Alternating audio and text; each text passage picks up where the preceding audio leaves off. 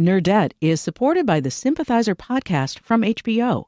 Join host Philip Nguyen in conversation with the cast, crew, and author Viet Thanh Nguyen as they discuss the making of this historic HBO original limited series. Stream new episodes of HBO's The Sympathizer Sundays exclusively on Max, and listen to the Sympathizer podcast wherever you listen to podcasts. Think on your feet for our Fast and Curious 5K, a one-of-a-kind race hosted by WBEZ and the Chicago Sun-Times on Saturday, July 27th at Humboldt Park. More info and early bird registration at wbez.org/events. From WBEZ Chicago, this is Nerdette. I'm Greta Johnson, and you are listening to an episode of the Nerdette Book Club. It's just like a normal book club, except nobody knows if you didn't do the reading. I'm here with Heather Havrilesky, who writes the Ask Polly advice column for New York Magazine. Hey, Heather. Hi. And I'm here with Jill Hopkins, host of The Morning Amp on WBEZ's sister station, Vocalo. Hey, Jill. Hey, Greta. Okay, so we're going to talk about the first chunk of the Testaments, which is up to page 133. That is through chapter 23. That means, obviously, we will be discussing spoilers up to that point in the book. As you read the next chunk this week, we want you to chime in. You can record yourself and email it to us at nerdettepodcast@gmail.com. So speaking of voicemails, I actually think we should start with one that we got from Emily in New Jersey, because I feel like she's saying something that a lot of us probably thought when we got to the end of this reading section. On the topic of Baby Nicole, let me just say now that I have gotten to page 133, I knew it. I knew that third narrator was Baby Nicole. So yeah, were you guys also like very non-surprised by that? Yeah, I mean, yeah. Okay, so we'll get to the whole Daisy Baby Nicole thing a little later on. I actually think that we should start with Lydia because we hear from her first, and then we'll do Agnes, and then we'll go to Daisy. Before we do that, Jill, I want to know, have you read ahead? I did not read ahead. You did not read ahead? Well, first of all, let me tell you, Greta delivered this book to my desk by hand.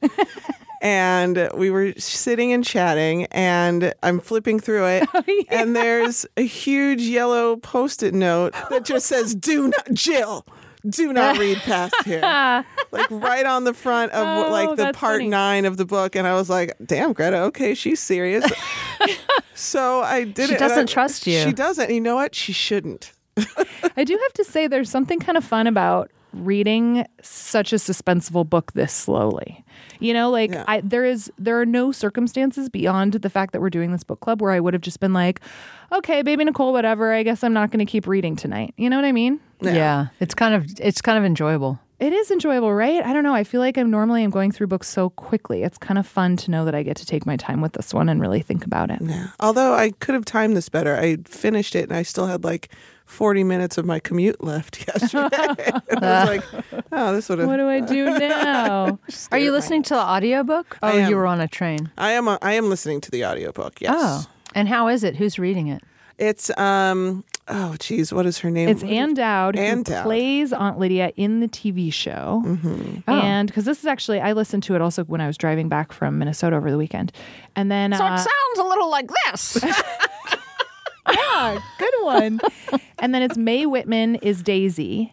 And I forget the name of the young woman who is Agnes. Do you remember, Jill? I'm going to look it up. Is it like Dallas something? Is it Dallas Bryce Howard? Yes, I believe Okay. it is Dallas Bryce Howard. Yeah, so it's a pretty great cast. I will say, actually, Heather, I wanted to follow up with you on this. They all say aunt. Oh. do. Like every last one of them, for what it's worth. Maybe they just know that's the Canadian way or something. Is it the Canadian way? I don't know. I guess that makes sense. This is actually trending on Twitter right now. The correct, quote unquote, correct pronunciation of the word AUNT.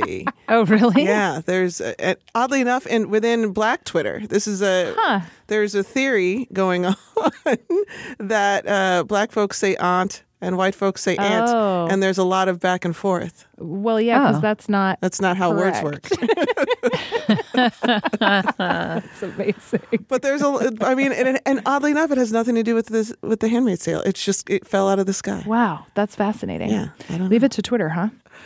So the Testaments has 3 main narrators, and they're all, at least so far, separate storylines. And none of them is Offred, who is the narrator of Handmaid's Tale. So we have Lydia, the aunt, and then we've got Agnes, who's a kid growing up in Gilead, and then we have Daisy, who's a kid growing up in Canadia. So yeah, what's your guys' take on Lydia? I mean, I don't know. I think she might be the most fascinating one.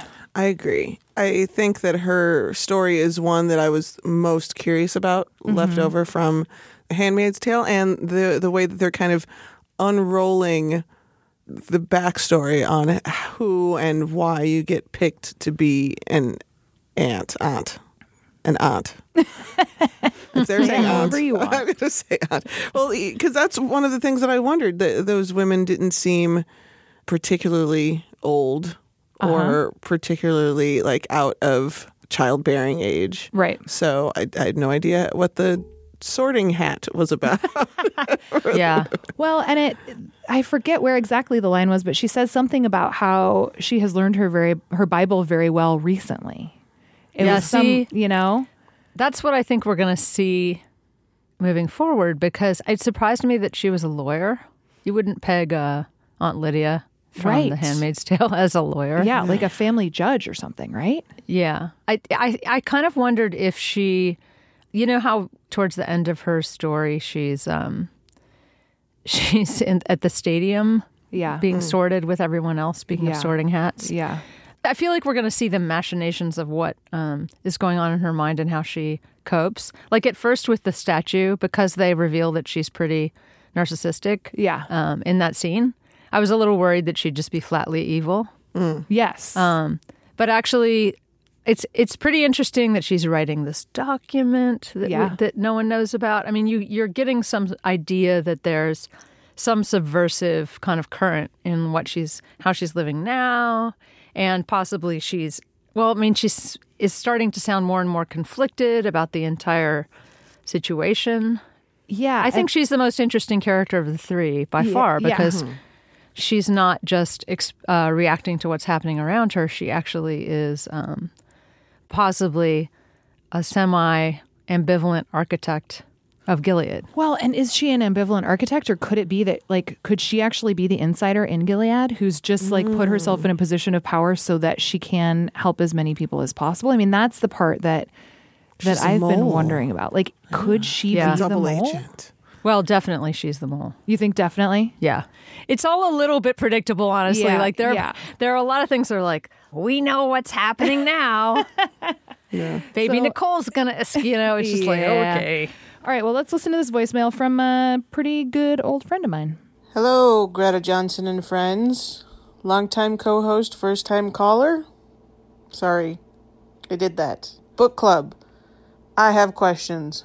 What is Aunt Lydia's deal? Yes, she is serving up some Whoopi Goldberg and Sister Act, Maria Sound of Music, Subversive Nun realness at the moment. But she's working inside this awful machine. So, is she actually doing good? She's trying to, maybe. Maybe that's where we're headed. She's actually a part of the Underground Railroad situation and that kind of thing. But I don't know if it's always possible to work inside the system to do more good than harm. She might be doing more harm than good. So that is my question for the 3 of you ladies. Is Aunt Lydia working inside the machine a valid way to try to be a part of the resistance? If that's what she's doing. So yeah, what do you think, Heather? I mean, if it's obvious that she's a mole, then and obviously I guess we don't know what she has done or will do, so maybe it's too early to say, but do you think that the good she's doing within the system is worth it?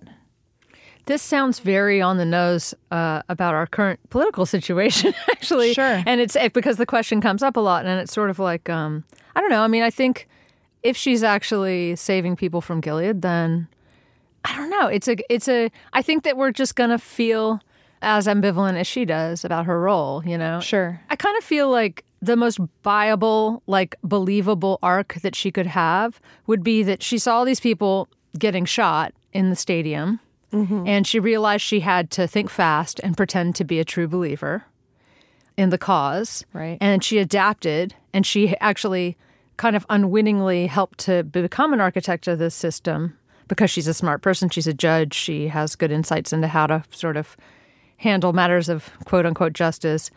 But then she feels very guilty about all of those layers of her involvement that were completely almost like driven by this idea that she's, going to die if she doesn't do something. Because it seems to me that they have all these professional women together, and it kind of sounds like some of them are going to just get shot on sight because they're too smart. Yeah, the stadium full of overeducated women was like, yeah, I mean, it continues. It was similar in Handmaid's Tale where those were always, like that scene where Offred tries to go buy some cigarettes and her card is turned down. Yeah. And, those moments of like so easily recognizable to what we're working within in this modern day and age, and then seeing how quickly it can all turn that are just like deeply terrifying. Yeah. I wonder if there isn't like a sprinkling of Stockholm syndrome happening after a long period of time being, nobody's not, we're all susceptible to indoctrination, whether or not we're, overeducated. I wonder if she's starting to believe what she's selling, at least in terms of being an authority figure, when she's talking about how she's the first one in her family to have gone to college and, the first one, and everybody said she couldn't do it and all this stuff.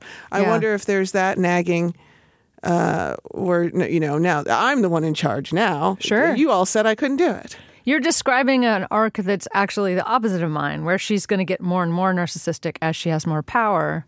Whereas I'm thinking she's going to be undermining Gilead more and more as she feels guiltier and guiltier about how she has a direct hand in oppressing these women. Well, and I guess mine is kind of in the middle then, because I wonder if she's been doing it the whole time. And if she's just doing constant math about, if she's helping enough people in one way, then it's okay if she's giving Commander Judd child brides because the other people are being helped, Mm-hmm.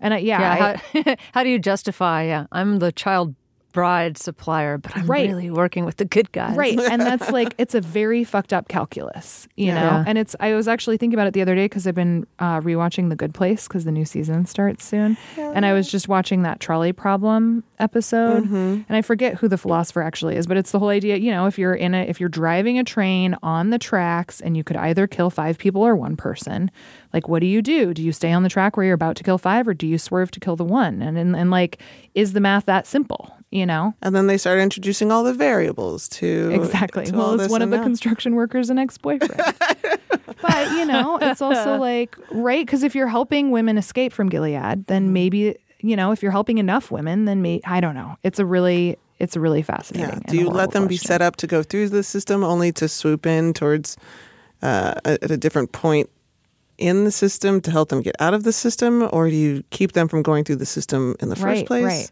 Well, and who knows? Maybe originally they were like, let's make all these women sex slaves. And, Lydia is the one to be like, no. It's once a month. They can still do their own grocery shopping. Yeah. She is a lawyer. Maybe she's a master negotiator. Right. Maybe she was in there from the beginning helping mitigate this horrible system as much as she possibly could. You know? Putting constraints on this sort of extremist right, because in a lot of ways, Gilead seems like it could be much more violent, really. If they're rounding people up into the stadium, I sort of want her, if she's going to be this voice that's sort of questioning Gilead from the inside, I want her to be smarter than Gilead, because Gilead itself is sort of dumb, which I think is an inherent problem. An inherent challenge with this book, right? Because you have The Handmaid's Tale that was written in, 1980? 85. Yeah. 85. Writing that book at that time and writing a very similar tone of book now are kind of two different things. Absolutely. You know what I mean? So I found myself frustrated anytime the book kind of repeated things from the first book and took us through those experiences again. I kind of felt like, or if a scene was too of the moment, like just ripped from the headlines feeling, you know what I mean? I started to feel like, come on, man, don't just turn on the news and write it. Because the thing about The Handmaid's Tale was you had this feeling like this is possible. I understand the psychological oppression of it. So I'm just curious with Lydia how that's going to play out, basically. Like, how do you make Gilead seem interesting when I feel like we've kind of run circles around it in The Handmaid's Tale already? We kind of know how sort of like primitive and the weaknesses of it, essentially. Like, you could have a brothel in the middle of this, and basically the men are getting away with all this stuff, and the women are sort of have blinders on or are kept in blinders. So that's something that I felt like, is this a vision from 1986? Because I want it to feel totally updated. And, you know, because the vision in 1986 felt prescient, and this prescient? God, do I know how to pronounce that word? I think it is prescient, but it's just one of those real weird words. Yeah. So, yeah, I just want it to feel very modern at all times, you know? And there are times when it feels like it's still 1986, if that makes sense. Yeah, I mean, that's interesting because, I don't know, I mean, maybe to a certain extent that's even a device in and of itself, right? Because it's not advancing. It can't, right? There is no progress to be had in this society. Yeah. And so then they are just worried they're losing their reproducers and what to do with that. I want Lydia to be a super genius, I guess, because we have two, you know, the other two characters are kids. So I want her to be like a mastermind that sort of is smarter than the system, smarter than the commanders, smarter than the... I like to think that she might be. Yeah. I know they left us on one cliffhanger, but I feel like Lydia's whole existence right now is a cliffhanger for me. Well, and it's fair to say, too, that we know that things are headed in a downward spiral for Gilead. Yes. You know, I mean, she's got that line pretty early on where she says, right now I still have some choice in the matter, not whether to die, but when and how. Isn't that freedom of a sort? Yeah. Like, she knows she's screwed, which is why she's writing all this stuff down, right? Yeah. Yeah, well, that part of it is pretty interesting, actually, that I haven't thought about. Like, if you're going to watch it fall apart, I mean, that should be pretty satisfying. Oh, yeah. And she's got all these papers on everybody, too. Oh, yeah. So, she could really this is her. She's just ready to fuck shit up, I think. So, and did you all notice she referred to one of the aunts as her enemy? Oh, yeah, which just goes to show it doesn't matter where you work. You're going to hate some bitch that works there. Is it Vidalia? Yes. Is she the one she hates? Yeah, she refers to her as her enemy. And then there's this other scene during Easter dinner where she's watching Vidala. I think it's Vidala. Vidala and... more Star Wars than Onion. Vidala and Helena and Elizabeth. She's like watching them all share glances and thinking that they're up to something, which I thought it was just one kind of passing line. And maybe the something was just that one of them took one too many hard-boiled eggs. But yeah, there was a lot of talk about food portions. It was like they talked about it so much, I feel like it might come up again. Well, yeah. And I don't know. I mean, it sounds like those three aunts were also the ones who proposed this new plan to keep women from escaping. Mm-hmm. And there was this other line that Lydia had about how she knew she had to bring it to Commander Judd because he was going to hear about it anyway.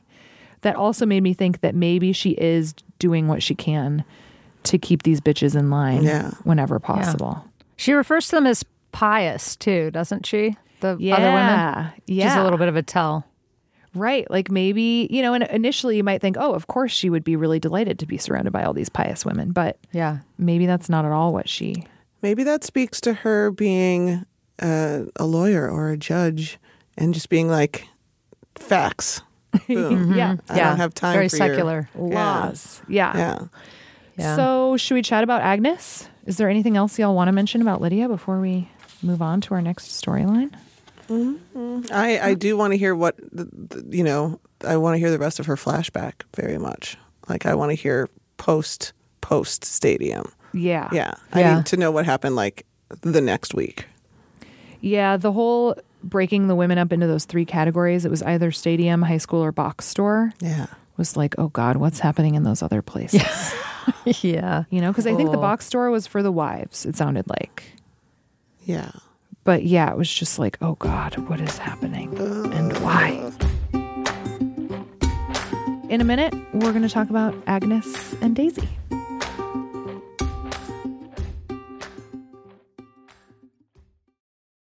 Nerdette is supported by the Sympathizer podcast from HBO. Join host Philip Nguyen in conversation with the cast, crew, and author Viet Thanh Nguyen as they discuss the making of this historic HBO original limited series. Stream new episodes of HBO's The Sympathizer Sundays exclusively on Max, and listen to the Sympathizer podcast wherever you listen to podcasts. Think on your feet for our Fast and Curious 5K, a one-of-a-kind race hosted by WBEZ and the Chicago Sun-Times on Saturday, July 27th at Humboldt Park. More info and early bird registration at wbez.org/events. Agnes. Heather, I will say one thing that I do think kind of takes this envisioning of Gilead to the next level is hearing from kids who more or less grew up in it. Because I think it is one thing if you still remember life as it was before, and that was most of your life. But if you literally don't know anything else, that terrifying reality of not knowing any better, I do think makes the whole thing a lot scarier. I like that, but I sort of want her, Agnes, to be... I mean, okay, so this is my weakness as a reader, probably. Sure. I'm like, no, this isn't how it should go. I know how the story should go. No. It's sort of like a common malady among TV viewers, too, if you ever read the comments on different shows. It's like, no, you made the wrong choice. Wrong. Yeah. But I do kind of feel like there are two kids, right? One teenager and one younger kid. Agnes, the teenager, is Daisy. Mm-hmm. And I don't know, with Agnes, it's like, yeah, she's grown up in Gilead. She should be kind of brainwashed, right? I mean, if the system is working. But she's pretty skeptical. I would love it if she were more like this young Aunt Lydia-like soldier who is a complete true believer. But instead, she's sort of like, I mean, the thing that bugged me about her is she has this really, I mean, I thought it was original that she has this good mom, Tabitha. Yes. And then the good mom dies. Yes. But then who do we have? We have an indifferent commander, which we've seen before. Yeah. And we have I'm just like, I'm going to start by blowing every character out of the water. This is just the main thing that bothered me. And then we also have the bad wife who's evil and is undercut. I mean, the wife is so exactly like Serena Joy from The Handmaid's Tale. That's true. But also, it's frustrating. Yeah. This feels very Cinderella-y. Right. It's also just any, your garden variety, wicked stepmother, for sure. And the friends are either harpies, shrill and terrible, like Shunammite. Oh, what a horrible person. I texted Greta. I was like, I fucking hate Shunammite. She's Regina George. I hate her so much. Oh, my God. Yeah, she's such a terrible, nasty little enemy. And then there's Becca, who's kind of a wimpy sucker with a bad dad. Yeah. God. It's not, it just feels like, of course it just feels like Agnes is kind of surrounded by things that are going to make her cynical. And I kind of feel like, why should all the women be so bad? You know what I mean? You don't have any example, except for Tabitha, who immediately dies. Right. And Becca, who's kind of a sucker. I mean, I guess those are two. Yeah. Yeah, we got two. Yeah. I feel like, but the sound of women being mean to other women all the time. I understand that that's a very governing idea of The Handmaid's Tale. The women help to keep the other women down. Yeah. And it is certainly true in reality to some extent, but it also feels like a repetitive tone that we hear over and over again. And I just want more complexity in the women characters where it's sort of like, you don't have to just either be a hero, right? Mm-hmm. Or a sucker. Or a harpy. Yeah. It just feels very black and white to me. I feel like we're getting set up for Becca to, really fuck some shit up. You think so? I really do. I don't know why. Well, a little bit. Well, because we're getting to know about, how sensitive she is and how susceptible to crying and, actual human outbursts. Yeah. And then we find out that her father's a fucking monster. Yeah. Like a well-known molester. Yeah. I feel like Becca's probably a powder keg of something. Yeah, but she could also be an evil powder keg, like at the end of Invasion of the Body Snatchers. When the last true. guy points. It's like she's the the Judas of the scenario. Or she just because she's weak. She well, I mean that's what we're being told, that feelings are like equal weakness in this way, and that Shunammite's shitty feelings, anger is also a feeling. Like being mean to your friend is also, conveying feelings. I wonder if Becca's finally going to, is Becca going to be, or Shunammite the one that's going to set her off? Is she going to find out about her father? Is that what's going to set her off? Interesting. Yeah, I don't know. I'm keeping my eye on that one. In some ways, I do think this is a storyline that it's hardest for me to see where it's going to go. You know? I mean, I assume she's going to get out of there somehow eventually, but the actual specifics of it, I do wonder about. I do think it's interesting, Heather, kind of to your point, like in that first paragraph of hers is essentially like, she says something like, I agree with you that Gilead ought to fade away, but I should still be allowed to hold on to the little bits of it that were good, because there were still some really good parts of it, which did kind of make me think that maybe she was going to be the one who was allegiant to it because it was good to her, And I do think in some ways that storyline could have been more interesting. Like, what if she had just had Tabitha all the time? Then, and I get that, I don't know, maybe that just wouldn't have been an interesting enough storyline, but to a certain extent, she at least would have been a slightly more complex character because she'd be more conflicted about this place, right? Mm-hmm. Yeah. I feel like you have three people who are very, we're learning more and more about how they hate this system, and they're hating it more and more. And it feels to me like there should be someone who's becoming more and more of like a soldier and a true believer. I love this place. Yes. Yeah. That would create a lot more question in a really interesting way, I think, around what would happen next then, right? Because they're like actually opposed to each other as opposed to just being in different places and agreeing. Yeah. I mean, her life is getting darker and darker. What happens to the handmaiden, and how dark dark place she lands in after that, is just really intense. It's like her entire worldview has been shaken, and she's surrounded by people who, she can't trust anyone. It's an interesting scenario. It's emotionally upsetting and interesting to see how she'll find any kind of person who has an allegiance to her, especially after the visit to the dentist. Yeah. Again, the dentist feels like a repeat of the doctor. I want new things. Yeah. Give me new things, Greta. This is not my fault, Heather. The dentist, you're referring to the scene when Agnes is taken she goes to the dentist alone for the first time. Normally somebody goes with her. And the dentist gives her an exam and says her teeth are perfect, and then grabs her boob and then essentially like forces her into giving him a hand job. The thing that really struck me about that section was that like it at least seemed like there was freedom from here, right? Like we talked about this in Handmaid's Tale. This was something Lydia said about how freedom from versus freedom to. And sure, ladies, you don't get freedom to do whatever you want now, but you at least get freedom from being molested by your dentist when you're a kid. Yeah. And that I found really striking because it hadn't been made that clear that dudes could just get away with that to that extent, I think. You know what I mean? Mm-hmm. Yeah. Well, maybe dudes who are disposable to society could not get away. Because we saw those folks, they were just like cops, security, that kind of thing. That's true. It's almost like that was retrofitted in. Because that part where Aunt Lydia says, I don't want to make that Becca's dad angry because he's the only good dentist. Yeah. Right. Yes. It's like there's a reason why he can't be, he has some power. And I think that's a really good point, Jill, because it's sort of like, wait a minute, why wouldn't this guy get in trouble? Oh, yeah, he has this thing that people need. And as long as you have something that people need, essentially you can abuse that power very easily.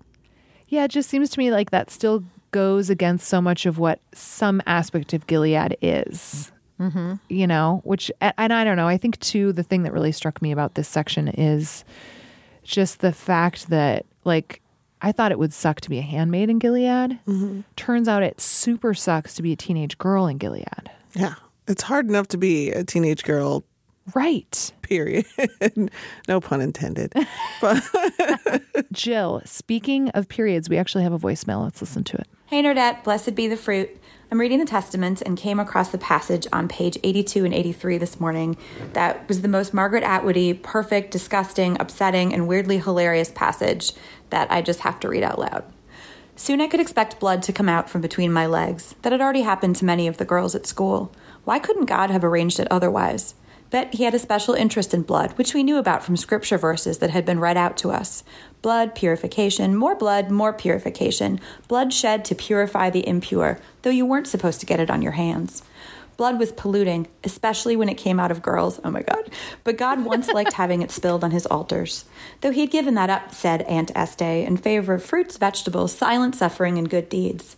The adult female body was one big booby trap as far as I could tell. If there was a hole, something was bound to be shoved into it, and something else was bound to come out. And that went for any kind of hole. God, she's so amazing. I love her. I love the show. Thank you so much. Bye. Isn't it just such a great reading? I felt that way when I read that too. Yeah. Just like, oh my God. Yeah.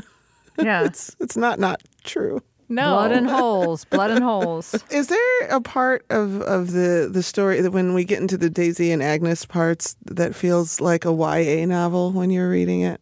Like It has a certain, feel, a kind of a Katniss feel to it. Yeah, yes, especially with Agnes. I feel like Daisy has a little more like reflective skills. Well, to me, it's like Hunger Games meets Women's Studies 101 circa 1994. Just like a special kind of nightmare. It's a very common thing to talk about. How women's bodies are controlled and their blood and how men fear the period blood. And I mean, this is like just the canon kind of. Before we get to Daisy, one thing we have not discussed about Agnes is that she's Offred's daughter, right? Like the original daughter. Yeah. From before Gilead started. Yeah. Do we all agree on that? Yeah. Those her memories that she's finally running through. Oh, right. She's running through the woods. Yeah. Uh-huh. Yeah. So we have two characters who are basically the daughters. But it's also kind of obvious once you start reading. That you're like, okay, this is Offred's daughter, and this is. I mean, it's pretty telegraphed. It's not. It doesn't even seem like it's supposed to be a mystery exactly. Yeah. That Daisy is baby Nicole, for example. Right. Like it's kind of coded into it. Yeah. So yeah, we already kind of talked about Daisy, but like we know her parents were murdered. God, so this is where the Pearl Girls thing really comes into play, which is very interesting. Yeah. I have a lot of questions around that. I don't understand the Pearl Girls. Can anyone do a Pearl Girl explainer? Pearl Girl? I think they're future aunts. Yeah, that's what I'm getting out of it. They're missionaries. Yeah. And did Lydia say that she created that whole program of the Pearl Girls? Okay. She did. So it's her. This is where she's the mastermind. She creates this whole new class of human. Yeah, but she let Commander Judd think it was his idea. Right. Been there, sister. Right. And yeah, we don't know. And she said something about how the Pearl Girls, which is very difficult to say, report everything to her. Yeah. So then she gets to decide what she tells the commander about their espionage research, right? Unless she knows that he'll find out through other channels. That's true. Right. That's true. What do you guys think about Ada? This woman who wears a leather jacket and just happened to be at the riot. She's friends with the parents, right? Yeah. With what are their names? Neil and Melanie. Yeah. Yes. And so she's there. Does she know Daisy from before? Like, I don't know. I almost wonder if she's Daisy's mom, actually. Like, is that Offred in this? Oh, shut up. Because, she's like always there. I hope you're not getting this from the TV show Heather. also. No, I'm suspicious. You got ahead in your own way, Greta. That is just my very nerdy guess. Because she just seems like she's always there, and she is not a good mom figure, but she's also just like seems very conveniently to show up at the right time. And she knows a lot of stuff. Yeah. But she didn't disclose any of the stuff before. Wow. I could. And she wears a leather jacket, which you can imagine Offred turning for sure. Yeah. Turning to leather in the wake of. Couldn't you totally picture a handmaid who's been deeply traumatized and has this kid, and is like super fired up about fighting the cause. And so then is like, okay, kind people, take care of this cat for me. I'm going to go fuck shit up as much as I can, but I'm going to keep an eye on this cat that you're watching for me. You know? Wow. It's kind of sad. Yeah. But also, ooh, what a twist that would be. Yeah, that's a good twist. But I'm still suspicious that you had some way of knowing this. I'm going to put Post-it notes all over your desk. I'm going to hire someone to go there and write a bunch of, don't find out any more about the TV show. The thing is, I was very cautious to not read any book spoilers, but I figured the TV show, like learning more about that is kind of fair game. Is my thought. Yeah, I mean, it's out there. It is out there. Exactly, and it existed before this book did. And yeah, we had gotten a couple voicemails of people being like, I can't believe how much this ties into what's in the TV show. Which got me thinking I should at least... Well, shoot, maybe we better binge watch the rest of the TV show Well, that's together. when I was like, well, I'll just read the recaps on Vulture. Oh, yeah. There you go. Oh, my God. Wow, I feel like I can't even think anymore because I'm just thinking about Ada and whether she's offered it or not. No. I feel like, I need to know more about Ada now. I mean, I feel like she's the only person who could be her so far that we've come across, right? Yeah, that's true. I had kind of given up on Offred being in the picture at all. I would just figured she was long dead, and I was like, it's so sad that this is not even going to have any Offred in it. Well, I just have hopes that she is. Yeah. I mean, there's also one other character in this storyline who is named, who Daisy says seems creepy. She calls him a perv, and his name is George. And he spends a lot of time in the bathroom. And that's all we know about him. But the fact that he is named also is like, is this a clue? Who's that guy? What's he Nick? Gonna do? It's Nick. You think it's Nick? Maybe it's... Because, Nick liked to be alone a lot, and he didn't talk that much. He spent a lot of time in the bathroom. And he seems kind of like a perv at first, too. Right? He seems weird. That's true. Yeah. Drying that car all the time. Yeah. Drying that car like pervs do. You know what they say about common pervs. sign. I do think one thing I did really love about Daisy's storyline is that she had some beautiful lines about trauma. Like she said the day after her parents died, she said, I wasn't the same person as I was before, even though I looked similar. And then when they're at Sanctucare and she sees all these women who had just escaped from Gilead come in, and, the woman says something like, don't worry, you're safe. And they just break down. Mm-hmm. And she says that thing about how at first when she saw that, it took her a really long time to figure out why they seemed so upset at that moment. And then she realized it's because you have to hold everything in until the moment that you finally realize you're safe, and then you can let it go. Yeah. Which is just like... I thought that was very... she showed a lot of empathy in that scene that she doesn't really have before that. Like she's not really that sympathetic a character. She doesn't tell us that she's a little bit kind of tough. We don't learn that much about her until that moment. And then it's like, oh, that's very compassionate. I liked that. Yeah. I'm curious. Partly one thing we don't know is how much of what we're reading right now is actually still in the past, right? Because Daisy and Agnes are both, they're witness testimonies that they're saying. Yeah. Who are they testifying to? Who are they testifying to, and how long has it been? It also, this is very intense, but so both of, they're labeled as witness 369A and 369B, which makes me think they're both testifying in the same case. Mm-hmm. But I don't know what actually, what the case is. Yeah. Is the implication is Gilead is long gone when they're testifying, though, right? Because they kind of talk about it like it's dead. Or at least it's freshly gone. Yeah. Maybe it's Lydia's trial. It could be. So then that's the other thing is her sections are called the Ardua Hall holograph, which what does that mean? I keep picturing Princess Leia coming out of... It's like the Hall of Presidents. She's just when do they mention that? That's what it says at the top of every one of her sections. On Lydia's sections? Yeah. So and I just that's don't where it is. Get what that means in that context. Is it just... It's funny. I just read it as a place. Yeah, is it a place or is it a writing simulation? thing? She lives in a simulation. I would like it to be a 3D simulation of evil aunts. Well, she does start by talking about a statue of herself. Maybe this is a future statue of herself, but it's a hologram because in the future, all statues will be holograms. Oh, my God. Love it. Love it. Seems it's as likely as anything else. Yeah, that's true. So what are y'all's other like big questions going from the section that we've read into the next chunk? I'm curious as to whether the two girls' paths cross and in what way. Yeah. If they're both connected enough to be A and B. Right. And not A and F. Right. Then there's something that's connecting them besides just their shared mother. Right. That neither of them know. Yeah. Either. And actually, that would make it very interesting if you talk about two people who grew up in completely different ways. I mean, they're related, and yet one grew up within the system, one grew up outside of this, oppressive regime system. And maybe they have to, we can hope that they have to, help to overthrow Gilead together, maybe. Yeah. And yeah.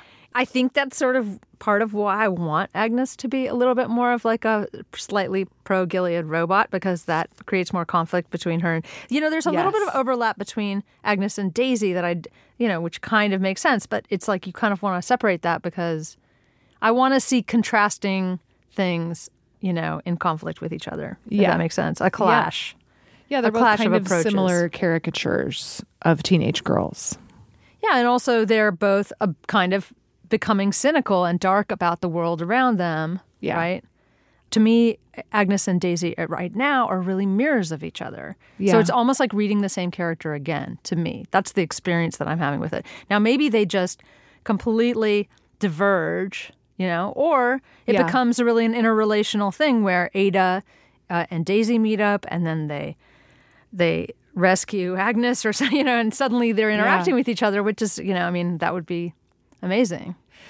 I do wonder if it's easier to tell the difference between Agnes and Daisy when you're doing the audiobook, since they are voiced by different characters. It is nice. It is very helpful. And then they each do, when your parents are reading to you and they do the voices. They do the voices of all of the different, teachers and students and other folks in their lives. So that is a little helpful. Did either of y'all catch the weird reference to the glass and metal thing in Neil's safe and also fixate on what on earth that could possibly be? Yeah, because it came and went. She was obsessed with it for half a chapter, and then we never heard from it again. Yeah. Yeah. And the way she says something about it coming up later kind of too, right? Like she didn't know what it was at the time. Mm-hmm. There's something about it that made me think this is going to turn up, and what on earth? And she thinks it's a toy. It's not a camera because she knows what cameras are. What? This is so stupid. So when you mentioned the holograph Princess Leia, what does holograph Princess Leia come out of? She comes out of R2-D2. You think it was R2-D2? Maybe it's like R2-D2's in there. The door opens up. You solved it, Jill. A small door. You're reading opens ahead, up Jill. in this Or is it a lightsaber? And maybe it opens up, and then inside is a little holograph. And that holograph tells the story of Aunt Lydia. I don't know. So glad there's a Star Wars crossover in this book. Really needed that. It could be Offred. Maybe Ada isn't Offred, and maybe Offred is dead, but that's the holograph of Offred telling her story. Because you know how at the end of Handmaid's Tale, we have the text, or that she had this audio, right? Yep. It's all tapes. Based on this audio. Yeah, tapes. They do say it's tapes. Oh, well, that was 1986, and maybe what they really meant, correction, is that they were listening to a holograph of her talking or watching a holograph. Okay, well, with that, I think we should call it. So next week, we're going to read up to page 283, which is through chapter 46. Jill, don't worry. I see you writing that down, but there's another Post-it. Oh, thank you. Once you finish, send us your thoughts and questions and feelings and predictions and grievances before next Wednesday, September 25th. That is when we will tape. You can also chime in on Twitter with hashtag NerdAtBookClub. If you do send us a little voicemail, you can mail that to nerdatpodcast@gmail.com. The show is produced by me and Justin Bull. Also, you can sign up for our newsletter. We'll do fun links and stuff in that you can get at wbez.org/nerdataf. All right, that's it, y'all. I love you. Love it. Can't wait to read more about Ada. Now I'm fixated on Ada. Yeah, seriously, I've shifted focus completely. Yeah. How excited are you to go home and be able to read more? Oh my tonight? gosh. Yeah. That's been the hardest part. It's like Yeah. I'm also excited for this taping, but also I just want to keep reading. I know. Yes. And talking. Good job, I want to talk Margaret. for more time. More time. More time, please. Nerdette is supported by the Sympathizer podcast from HBO. Join host Philip Nguyen in conversation with the cast, crew, and author Viet Thanh Nguyen as they discuss the making of this historic HBO original limited series. Stream new episodes of HBO's The Sympathizer Sundays exclusively on Max, and listen to the Sympathizer podcast wherever you listen to podcasts.